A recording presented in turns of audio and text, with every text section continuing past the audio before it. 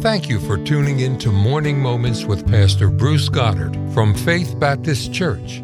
We pray that this is a blessing to you.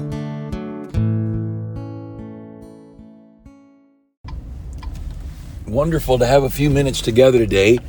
I'm doing an unusual podcast. I'm recording while I'm driving off to pick some people up for church. Just thinking about when I was first saved, Jimmy Carter was running for the White House, and the only thing I can remember about Jimmy Carter is how big his smile was. And I was thinking about politicians and preachers. And today, the biggest smiling preachers seems to be the ones gathering the giant crowds.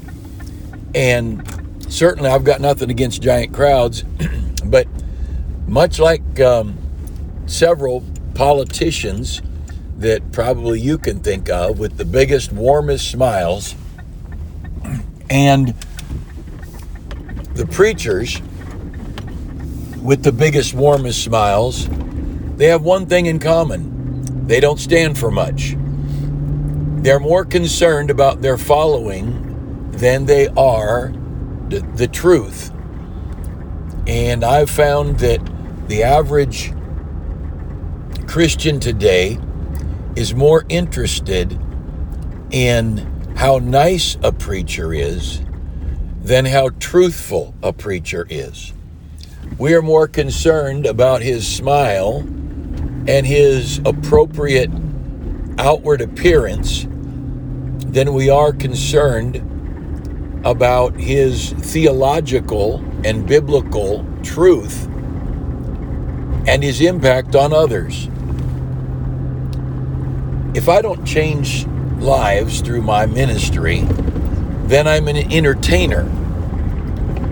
If my preaching does not bring about repentance, faith, courage, determination, all the many things besides these that the Bible talks about Christian character, if my ministry of teaching and preaching God's Word does not develop people, then I'm an entertainer.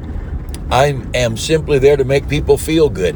Years ago, I had a friend in Japan, and I don't know the truth about this, but according to this friend of mine, he said that one of his relatives had cancer, and the doctors met with the family, told them that the person had just a matter of months to live, but that they were going to tell the patient that they were going to be fine, everything's okay. He said they did that because it was better to have them be encouraged and hopeful the last months of their life than be discouraged. And I don't know if that's true one way or another in Japan or in life in general, if we'd be better off not knowing the truth. But when it comes to God's Word, we need to know the truth. We have a political world that panicked over the frankness of President Trump. He said what he thought, and he was perhaps not the most socially warm and fuzzy person. During the Republican debates, he made fun of various opposition candidates, and the world would say he was mean.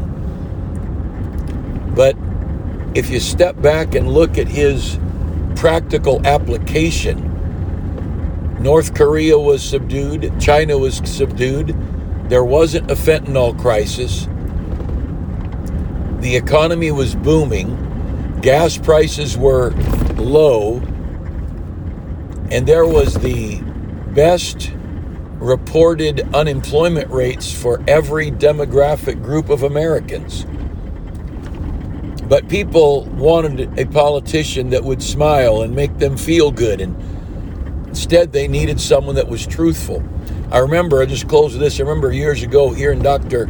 Lester Roloff preach Dr. Law and Dr. Grace.